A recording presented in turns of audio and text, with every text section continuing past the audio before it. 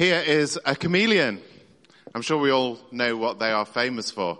A chameleon can change colour based on its surroundings, which is very useful if they're not wanting to be eaten by a passing bird or similar things. This is Cristiano Ronaldo.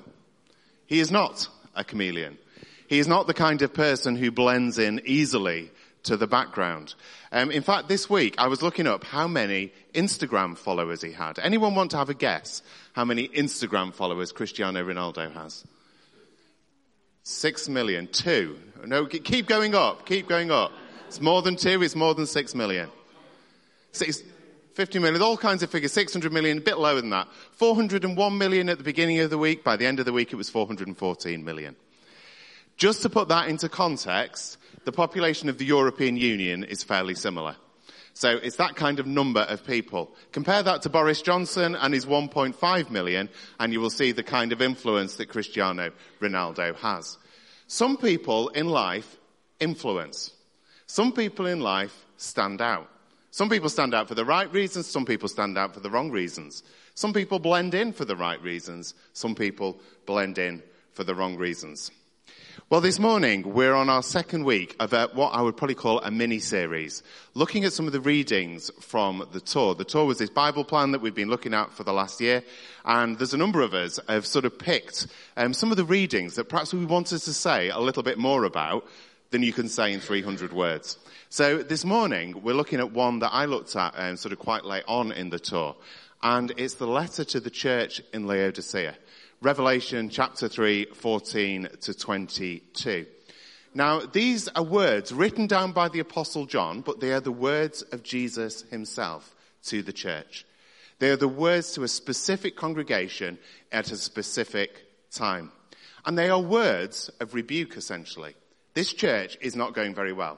Things are not great in this fellowship. And as we'll see, Jesus has quite a lot to say to them. But just before we open our Bibles, just a little bit of background as to Laodicea. If you're into maps, that's where it is, somewhere in that red ring there in what is modern-day Turkey.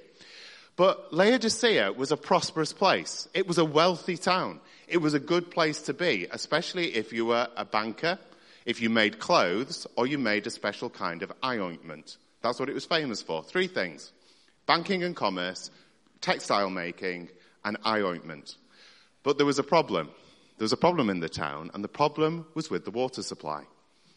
The water supply was tepid, lukewarm, full of lime and minerals. Not the kind of water that you really want to drink. And it came through a complicated series of aqueducts. And this is part of it. That's part of the aqueduct that is still left. The Romans built things to last, didn't they? There we go. That's where the water used to flow from 6 miles in the south right into the centre of Laodicea. But the towns round about, well, they had much better water. Some towns had, I think to the south, had nice cold springs. So on a hot day, you go and get your nice cold glass of water and it refreshes you. To the north, there were hot springs that were healing springs, spa springs. You know, like you might get in Harrogate or Buxton or somewhere like that. These type of nice places to go. So knowing a little bit about the area, let's dive in. If you've got a Bible in front of you, or you can follow it on the screen, I'm going to read Revelation 3, 14 to 22. To the church in Laodicea. To the angel of the church in Laodicea writes, these are the words of the Amen, the faithful and true witness, the ruler of God's creation.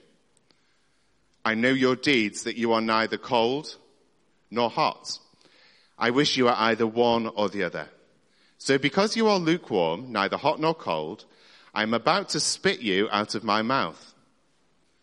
You say, I am rich, I have acquired wealth and do not need a thing.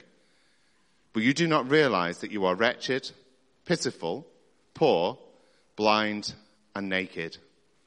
I counsel you to buy from me gold refined in the fire, so that you can become rich, and white clothes to wear, so that you can cover your shameful nakedness, and salve to put on your eyes, so that you can see.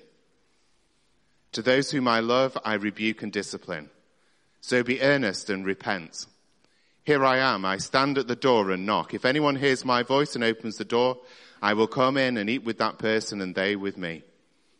To the one who is victorious, I will give the right to sit with me on my throne, just as I was victorious and sat down with my Father on his throne.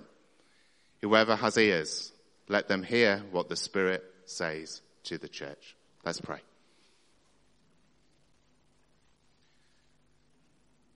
Lord, these words are not easy ones to hear. They're not easy ones to wrestle with. But we just pray, as we see what you said to this church in Laodicea, we just open our hearts to you and say, Lord, would you speak to us this morning? Would you reveal to us where perhaps we are lukewarm as well, and what that looks like in our lives? And Lord, we pray that you will shake us and move us into the people that you would have us be for your glory, for your kingdom's sake, we ask. Amen. Now, I've heard this passage preached on quite a number of times over the years, and normally I've heard it preached on as a kind of call for revival, renewal. Don't be cold, be on fire for God. Don't be lukewarm, don't sit in the middle and have some kind of apathetic nominalism, but stoke the fervour of your heart and be on fire for God. Now, that is a great message. I don't want to take away from that message at all, but only to say that is not actually what I believe Jesus is saying to the church in Laodicea. That is not the problem that Jesus identifies with them. They are a church that has fallen in to lukewarm living. Now, I'm no advertising specialist, but I don't think that would make it as an advertising slogan. Come to Haven Holidays at Easter and experience lukewarm living. It's not exactly going to be the kind of thing that draws in the crowds. We don't go to a cafe and say, enjoy a nice tepid bowl of soup with us, or come round for a nice lukewarm cup of tea. They are not things that we think of as good. We know that lukewarm is not brilliant. But the metaphor here, the illustration that Jesus uses about lukewarmness is quite an interesting one. And I think it is based on the context in which Laodicea exists as a city. Look at verse 15 and 16 if you've got a Bible in front of you. I know your deeds. You are neither cold nor hot. I wish you were one or the other. So because you are lukewarm, neither hot nor cold, I'm about to spit you out of my mouth. Now, it can be tempting, can't it, to think that cold and hot are opposite ends of the spectrum. That cold is really, really bad, and hot is really, really good. And Jesus wants us to be really, really hot and on fire and be filled with the Spirit. Now, absolutely, he does want that. But I can't think of a single scripture where Jesus says, I want you to be cold. And yet that's what it says here. I would rather you were hot or cold. So what is he talking about? Jesus is always calling us back to him. Jesus is always calling us to have a stronger faith. 1 Timothy 2 verse 4, it says, God wants all people to be saved and to come to the knowledge of the truth. So Jesus is not saying to these Christians here, look, I want you to switch off from me. I want you to disappear and become cold or become hot, but just don't be in the middle. It's something slightly different. And it seems to have something to do with the water supply in the city. Now, you can have a read round this. Don't take my word for it. I always say this in sermons. As preachers, we are not infallible. Go and look it up. If you disagree with me, as long as it's based on the Bible, that's okay. But have a look, see what you think. But this makes sense if we understand this passage in relation to this issue with the water supply. This tepid, nasty water that comes into the city, that is undrinkable, that is full of bacteria and will make you sick. And the only thing you can do with it is to spit it out. If somebody gave you a glass of it, you would not be able to drink it. So cold water is great. We all like cold water on a hot day. Hot springs. I don't think I've ever been in a hot spring, but I understand they are very nice. Anyone been to Iceland? I don't mean the supermarket, but anyone been to Iceland? Yeah? Nice. Anyone been in the hot springs? Yeah, I'm getting some good thumbs up there. Positive experience. We know that those two ends of the spectrum are really good. But the tepid lukewarmness of this compromised water supply is not good. But what has happened to this water? Well, if you've been to Turkey or you've been to Greece or somewhere around that part of the Mediterranean, you will know that if you were a water supply and you were sat in the sun for 6 hours, it would get warm. But it wouldn't become usefully warm. It wouldn't get to be like a hot bath. It would just become this nasty tepidness. And so the lukewarm church is a bit like the chameleon. It has just taken in its surroundings, it has blended in and become indistinct. It's become useless, ineffective in Christian proclamation, ineffective of the ministry of the kingdom, and all it is fit for in the sight of Jesus is to be spewed out of his mouth. Just like lukewarm water, just like that kind of tepid drink. And so we get another scene in this passage. It's as if now we move to, imagine a tribunal or a court scene, and we get two witnesses drawn upon. The first one is the church, who give an assessment of where they think they are up to. And the second one is Jesus, who actually says the reality. So have a look at verse 17. This is, if you like, witness one. This is what the church thinks of itself. I am rich. I have acquired wealth. I do not need a thing. What on earth has happened to this church? What has happened to them? They're self-satisfied. They've got money. They've got things, but they are just sitting in that self-satisfaction. Just think back. I'm sure many of us at primary school learnt about the Romans. If you didn't learn about the Romans at primary school, I'm hoping you've watched a documentary on them at some point in your life. And you will be able to cast your mind back to those times of thinking about what life was like for a wealthy Roman. You imagine the nice Mediterranean villa with your cypress trees down. We wouldn't have a drive, would you? Because people didn't drive. But down your pathway, you're there with these elegant mosaics on your floor, your underfloor heating for when it goes cold. You're there eating the finest food, drinking the finest wines, and you're there with the slaves who will meet your every need when you want it. It was a good life if you were a wealthy Roman, and in Laodicea, they were wealthy. If you had money, it was a life to live. Not for poor people, not at all. But for wealthy people, like the people in Laodicea, it was a good life. But what this church seems to have done is just totally absorbed this culture without thinking about it. They have just become Christians, but carried on living without critiquing the way that the kingdom of God should change how they are. And so they feel self-satisfied. They think that they don't need anything. You know, the problem when we don't need anything is actually we shut God out. We think we don't need God. And when we don't need God, our spiritual life just goes down the pan. It just really sinks down.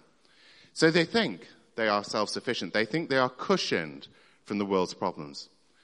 You know, money can do that, can't it? It can give us the illusion that we can be self-secure. If we've got money and we hear that prices are going up, we think, well, actually, it's a bit of an inconvenience, but we'll be okay. If you're on the poverty line, that can sink you. That can mean that life becomes pretty horrendous. But this church, they think they're okay. They think everything is fine. And yet then we get Jesus' assessment of them. Look at verse 18. Jesus gives, if you like, the witness statement from the head of the church. And he says, verse 18, you are wretched, pitiful, poor, blind, and naked. Not exactly the most positive of statements to speak over a church. You see, the self-satisfaction of this church is just an illusion. They think they are all sorted, but actually, spiritually, in the eyes of Jesus, the head of the church, they have become useless. They are no longer able to be of kingdom use. And look at those last three words. Poor, blind, naked. What did the Laodiceans pride themselves in being? Rich. They were a city of bankers. Second thing, what did they pride themselves in doing? Making eye ointment. What did Jesus say? You're blind. Thirdly, what did they make in the town clothes? What does Jesus say? You're naked. And so what Jesus does is he speaks directly into their context with language that would cut them to the heart. You know, I believe firmly that God does speak to us today. By his Spirit, he speaks to us. Don't be surprised if God speaks to us in detail. You know, in ways that we can understand, in ways that really cuts into our context and draws us back to God. But Jesus doesn't leave them there. And I think this is the beautiful thing that Jesus always does. He doesn't just leave people and say, you're awful. He then says, actually, this is what you should do. This is how you get back to where you once were. This is how you recover to be spiritually useful again. Look at verse 18. He invites them, by gold refined in the fire. By gold refined in the fire. Now, you'll be pleased to know I don't spend a lot of my life refining gold. I'm not an amateur alchemist or anything like that either. But I understand with gold that the more you heat it up, the more the impurities rise to the surface. And to get a purer carat of gold requires a lot more skill and a lot more heat. And so the more you do that, the greater the purity. So Jesus here is saying, you know, forget the material wealth that you think you've got sorted. I've got the wealth of the kingdom of heaven. Spiritual riches that will not fail. And the closer you get to me, the more purity you will have in those. And then he offers them white garments. Again, textile town, clothing town, so that your nakedness is covered. See, Jesus doesn't come and say, here's whatever the Roman equivalents are of Emporio Armani or some designer labels. He says, I will clothe your nakedness. You will have white robes to wear. The righteousness of the Son of God will be endowed upon you. Through the death and resurrection of Jesus, your sin will be covered and you will be as white as snow. Beautiful words, beautiful promises of God to this church. And then salve for their eyes to let them see. It's eye ointment again, isn't it? They think they can see. They think they've got eyesight sorted. They've got this stuff. I don't know what it was, but they've got this stuff that they made in this town that they thought could help restore sight. And yet Jesus says, forget all that. You're spiritually blind. You can't see. But I can give you spiritual sight. I can enable you to see things God's way and to be able to encounter the world as God would want you to. And so with forensic detail, and this sounds very complicated, and contextualization, Jesus pulls this church apart and says, this is what you need to do. Pulls them apart and then puts them back together. And he actually reveals that there is so much more that could happen in this church. And so the question comes to us. What about us? Are we chameleon Christians? Do we blend in and think we're sorted? Or do we stand out distinctively for Jesus? Now, it can be that we can look at our culture, and our culture is perhaps not as materially driven as it was, but it is still materially driven.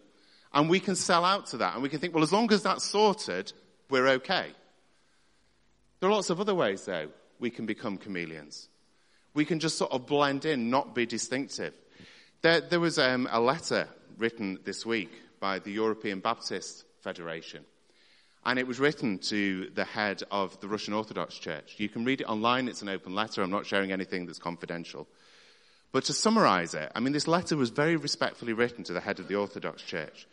But the letter was saying something like this. Please distance yourself from Putin. Please distance yourself from the violence in Ukraine and come out and condemn it. Stand with us in what is going on. Sadly, to date, that hasn't yet happened. But we've seen it in our nation. We've seen it all too often where the church sidles up to power and actually gets influenced and becomes a chameleon. And it can no longer stand up and say, this is what the kingdom of God is about. It can no longer say, this is what the gospel of the Lord Jesus Christ is all about. And when we do that as Christians, we stop being a light in the darkness. We stop being a voice into the wilderness. And we just become a chameleon. Are we like chameleons this morning? Are we distinctive enough? Now, how could we be distinctive? Well, Jesus gives us a lot of examples, doesn't he? Love your neighbor as yourself. Very simple. We love one another. Love the stranger. Welcome in the refugee. And that will probably be something we will be put to the test on in the next few weeks and months. Remember, Jesus has highlighted a problem in this church. It's not what they were believing, but it was their deeds. It was what they were doing that was visible to the outside world. Now, over the centuries, sometimes Christians have tried to look distinctive, and to be honest, it's not really worked. In the 2nd and 3rd centuries, there were those who thought being distinctive meant climbing up the top of a pillar and sitting in the Syrian desert for the rest of your life. Please don't go and do that. You will be distinctive, but I'm not quite sure of the benefit of it. There are other ways. I can think in my own life, sort of looking back to ways that, I've tried to think, well, how can I be distinctive as a Christian? And trying to popularize the gospel in terms of how it fits with contemporary culture. And I can look back and sometimes think it was really cringy and really not that great. And yes, it was distinctive, but probably not in the best way. Jesus gives us so many examples in his word about how we are distinctive as Christians, how we are to love unconditionally, how we love one another, how we care for one another, support one, all these different one anothering phrases we always talk about. There are so many things we can do to be that distinctive Christian community. Jesus simply says, do the things that I do. When we're looking at spending our money, do we think, well, what would Jesus do in this situation? When we're working out how to respond to the driver who cuts us up on the road, how would Jesus respond in this situation? How would he bless that person rather than curse them in some way? How would Jesus call us to respond when that text message comes in with a nice juicy bit of gossip and we think, how are we going to respond to that? How would Jesus call us to respond? There's another metaphor as we go through this passage, and it's about the door. Laodicean church, this chameleon church, this church which has blended in to the culture around about it, the church that has gazed firstly on Jesus, then on the culture, and the culture is at current winning, Jesus, first of all, rebukes them. He calls them to repent. Now, our society doesn't like the idea of repentance very much. I don't think any of us, I'm not going to ask you to do it, but none of us like to be told we're wrong, do we? It's not a natural human emotion. Sometimes we can say, I learn from my mistakes. Yep, it's good to do that. It's a good thing to do. But sometimes we don't learn from our mistakes. We just keep making them again and again and again. And what we don't need is a learning curve. What we need is to repent. And what we need is to come back to those things that actually God is saying, this is what I want for you. And so the call of Jesus to this church is, look, it's not that you learn from what you're doing. It's that you need to repent and get back on track.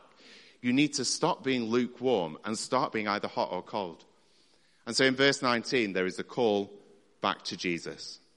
To repent, but also to accept that this repentance is based in the love of Jesus for his church. This call is not out of just pointing the finger at the church, but it's out of the passionate love Jesus has for them. The Bible is full of invitations to come back to God. Absolutely full of it. The Old Testament prophets, time and time again, they will say to the people of Israel, the Lord longs for you to come back to him. Just one example, Joel 2 verse 12. Even now, declares the Lord, return to me with all your heart, with fasting and weeping and mourning.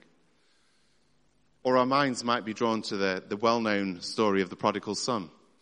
Where the father is there longing to welcome the son back home, waiting, running out to him, longing to draw people back to him. That is what God is like. When we repent, when we turn back to God, God welcomes us in forgiveness and longs to bring us back to him. Then we get down to verse 20, and the language suddenly changes. And we get a warm invitation from Jesus. The door is there, and Jesus is knocking to come in. Behold, I stand at the door and knock. Very well-known words. But whose door is this, and why is Jesus knocking? Whose door is it? I found one writer who says this. I'm just going to read this out. He says, Jesus is not pleading at this point with an individual to be saved, but he is seeking admittance to a church. It's alarming to think of this, but Jesus is standing outside of the church and knocking, because that's the position he was in.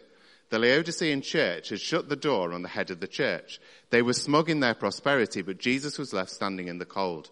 He was an outsider to the hearts of the entire congregation.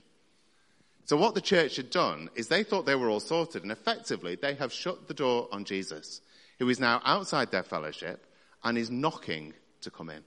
He is knocking to come in. Now, in the ancient world, as in many parts of the world today, hospitality was hugely important. How you welcomed people and how you had an open door to the stranger was something that was seen as a really significant thing. And so here we get in verse 20, Jesus standing at the closed door of the church, wanting to come in, wanting to have that hospitality with his people. Longing to be welcomed, longing to dine with them. Some writers say actually there's a bit of a foretaste here at the end of time banquet and a bit of a look back to communion as well. You can make your own mind up about that. But Jesus is knocking to come in. He wants to be known by the church and wants to know the church. He wants to have fellowship with them. Is the door of our church wide open to what Jesus would do amongst us? That's the question we have to ask ourselves from this passage. Is the door of my heart, of your heart, wide open to the things of Jesus, to what the Spirit would say to each of us? Sometimes it can be easy to think, well, actually, we have a door ajar. But door ajar is not very useful, generally. We tend to have an open door or a shut door if we want it to do something. But I don't know about you, but sometimes I feel in my own life, that's actually how I respond to Jesus.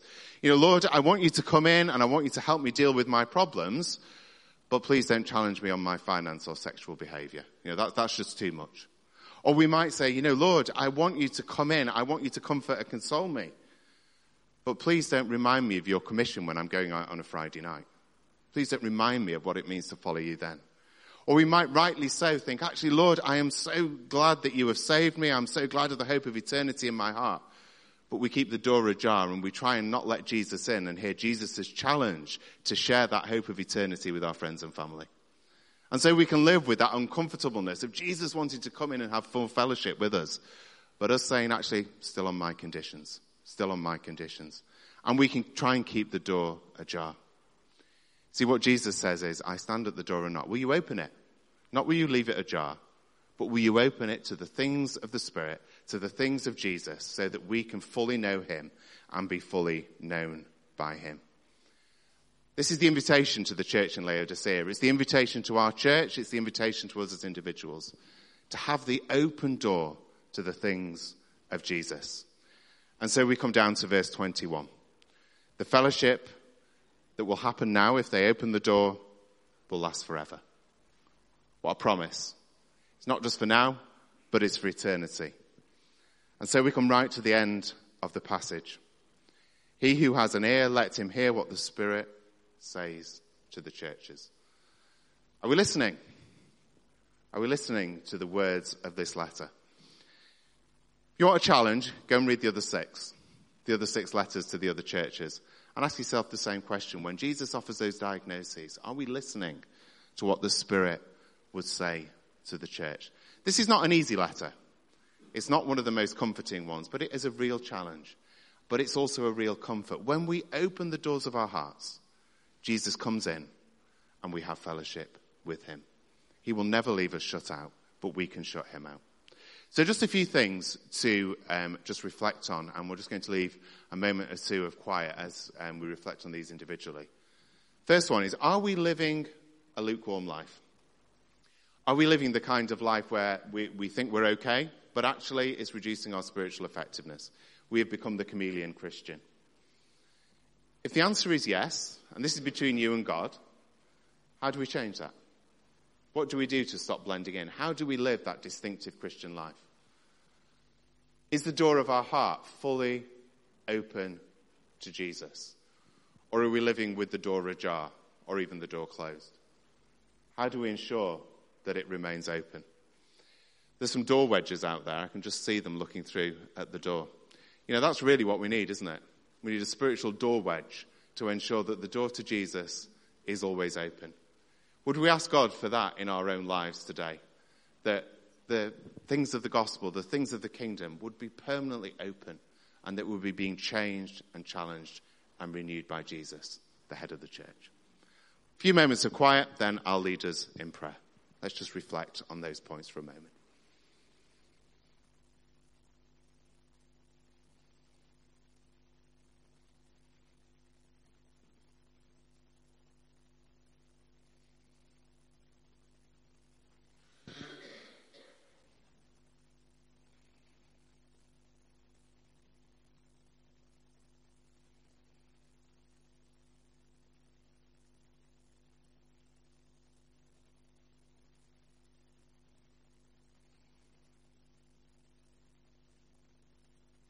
Here I am, I stand at the door and knock. If anyone hears my voice and opens the door, I will come in and eat with that person and they with me. Lord, I just want to thank you for that beautiful image of you entering in and knowing us and being fully known by us, Lord. And we just pray for each one of us in this room today. Perhaps we have been closing the door to you. Perhaps we've been trying to keep that door ajar. But Lord, I want to pray that that door will be firmly wedged open today in our hearts. That we might know you. That any of that lukewarmness, any of that chameleon nature will be bit by bit, piece by piece, be removed from our lives. That we will have heard your words to us. And Lord, that we will just have the amazing hope that this passage finishes with, that hope of eternity, that hope of being victorious with you and reigning with you forever and ever. So Lord, we thank you for your love. Thank you that you love each of us. Thank you that it's out of love that you call us to you. Thank you that you have made the way so that we can know you. And thank you that you care about each of us. Thank you that you care about our church. And so Lord, help us to be characterized by the open door to you. And we ask it in Jesus' name. Amen.